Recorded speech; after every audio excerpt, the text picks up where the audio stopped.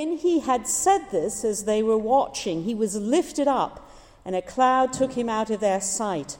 While he was going and they were gazing up toward heaven, suddenly 2 men in white robes stood by them. They said, "Galileans, why do you stand staring up towards heaven?"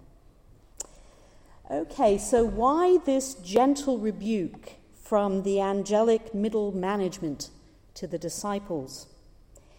Well, the Feast of Ascension is partly about closure, and closure, as we know, is an important and vital thing in our lives if we're to live in the present tense. The Ascension, we could say, closes off the earthly ministry of Jesus Christ. It brings to end the most remarkable chapter in human history, a chapter in which the almighty and transcendent God came to us as one of us, really, really one of us. Not in corpuscles of some years standing, although I use this expression from time to time, not as God in a human zipper suit, but really one of us, sharing and indeed embracing our fragile, fractured, and fettered condition for the sake of our nonetheless inestimable and worthwhile, not only loved but lovable selves. A God ever faithful to the covenant, even if we aren't faithful to the covenant. The God who, again, walked in the garden in the cool of the day, not in paradise, but in the complexities of our world as it is. And in the story of Jesus, the garden became not the testing place for us because we already flunked that test, if you may remember in Genesis, sort of Ethics 101. We bombed that. Not a good reminder just at this time in the academic year, but anyway, it all turned out all right in the end. But the garden becomes Christ's testing place. In fact, so authentic, so complete, so committed do we find God in the person of Jesus Christ that Christ, you could say, goes all the way, goes right to the edge and crosses the bottom line. Even our mortality, even to death and death on a cross, is embraced by Christ. And to a tomb, but that tomb could not constrain that commitment. Now, is the death of Christ an atonement for sin? Well, yes, of course it is. But that doesn't begin to do justice to what the work of Christ means, his life, death, and resurrection. It accomplishes an everlasting realignment in the order of things, a radical new bottom line.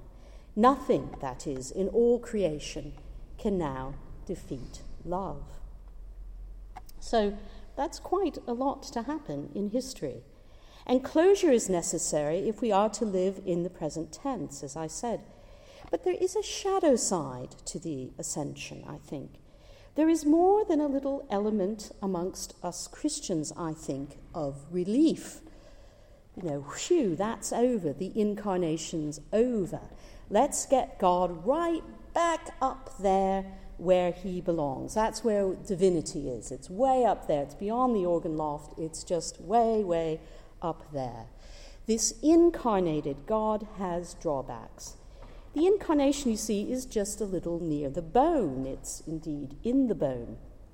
Ascension Tide, perhaps more than any other time of the Christian year, is full of imagery of kingship, thrones, the language of lordship, power, a discourse of distance, a rhetoric of remoteness. The earthy vernacular of the incarnation is replaced by the beautiful but remote language of monarchy. As the famous Ascension hymn goes, he was humbled for a season to receive a name. 'Tis the Father's pleasure we should call him Lord. But Easter and Ascension do not disrupt all that has gone before. The risen and ascended Christ is not in discontinuity with Jesus of Nazareth. So how do we see Jesus exercising lordship? We see someone who challenges, who has authority, absolutely, but we see someone who strengthens the weak, who says to his followers that the leader must be the servant of all, who expresses his authority most supremely when he washes his own disciples' feet. Now, we must ask ourselves, does the ascended Christ abandon that concept of lordship? Was he humbled for a season only to receive a name? Could we say that the incarnation was just a phase God was going through before getting back to the more conventional, vertical, patriarchal, worldly, less subversive kind of lordship? To caricature a bit, on one hand, we have the glorified and risen and ascended Christ in contrast to the earthly Jesus of Nazareth. In this reading, Jesus is understood as a sort of bleeding heart liberal, a vegetarian, Birkenstock-wearing do-gooder. But now we have the risen and ascended Christ, and he assumes a more traditional macho role, a king, a lord who puts the boot in. I want to suggest that we don't see ascension as a distancing thing or something that disrupts what we have learned about God through the person of Jesus Christ. The ascension is not a big promotion for Jesus, an enhanced package, a big kick upstairs to the boardroom. So what is it then? I think the crucified and risen Christ, rather than seeing him as leaving us, takes our humanity into the heart of God. Everything that made Jesus fully human, and therefore everything that makes you and me fully and authentically human, ascends with the risen Christ to be with God the Father. The risen and ascended Christ does not discard what it is to be human like an old coat, something undesirable, wretched, distasteful, last year's fashion statement. God's divinity not only comes down to earth in the person of Jesus, but our humanity is taken right up into God. So God, you could say, not only comes down in the incarnation, but also we are raised up in the ascension. God does not reject humanity, but receives it into his own being. And perhaps the profoundest expression of this idea is, of course, in the letter to the Hebrews. I had a little hint of it earlier in the service when the author of Hebrews says, "We have a great high priest who has passed through the heavens, Jesus the Son of God. Ours is not a high priest, therefore, unable to sympathize with our weaknesses." Therefore, Christ's style of lordship is also taken into the heart of God. By the ascension, maybe early Christians were trying to say that we must be Christ's body now. We speak in the creed of Christ being at the right hand of the Father. And when they said that, they did not mean to distance Christ from us, but the exact opposite. As some of you know, I'm a 16th and 17th century historian as well as chaplain. And in an early failed attempt at 16th century ecumenism, Martin Luther and the more radical of the mainstream reformers, Ulrich Zwingli of Zurich, met in Marburg in the early 5020s to resolve their differences over the Eucharist. And this text about being at the right hand of the Father became a bone of contention, if you'll pardon the pun.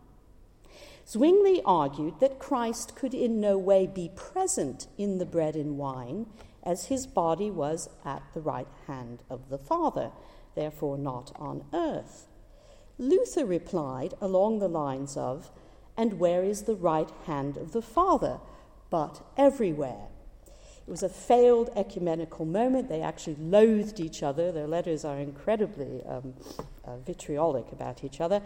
But I have to say, I've always had a soft spot for Luther's canny riposte to the more erudite Swiss reformer. The body of the risen Christ is at the right hand of the Father. That is, it is at all times and in all places. And here we come back to the incarnation. By Christ being at the right hand of the Father, we are empowered to do God's work. God's work, works of healing, teaching, of justice and challenge. These are works of Eucharist. And that God uses the people, we are, our very humanity, to do that work. We are quite simply good enough for God. Good enough for a God who takes into the divine self the fullness of our humanity in Jesus. Remember, it's real humanity that that is taken into God, not some made-up, fake, bogus humanity. Real people who have hopes and fears, sins and graces, sex and asexuality, bodies and souls. So incarnation was not a phase God went through like an awkward adolescent. It is the identity and work of the church, and it begins in the baptism of Christians and is renewed and empowered in every Christian Eucharist. So tonight we receive Christ's body to be Christ's body at all times and in all places. Amen.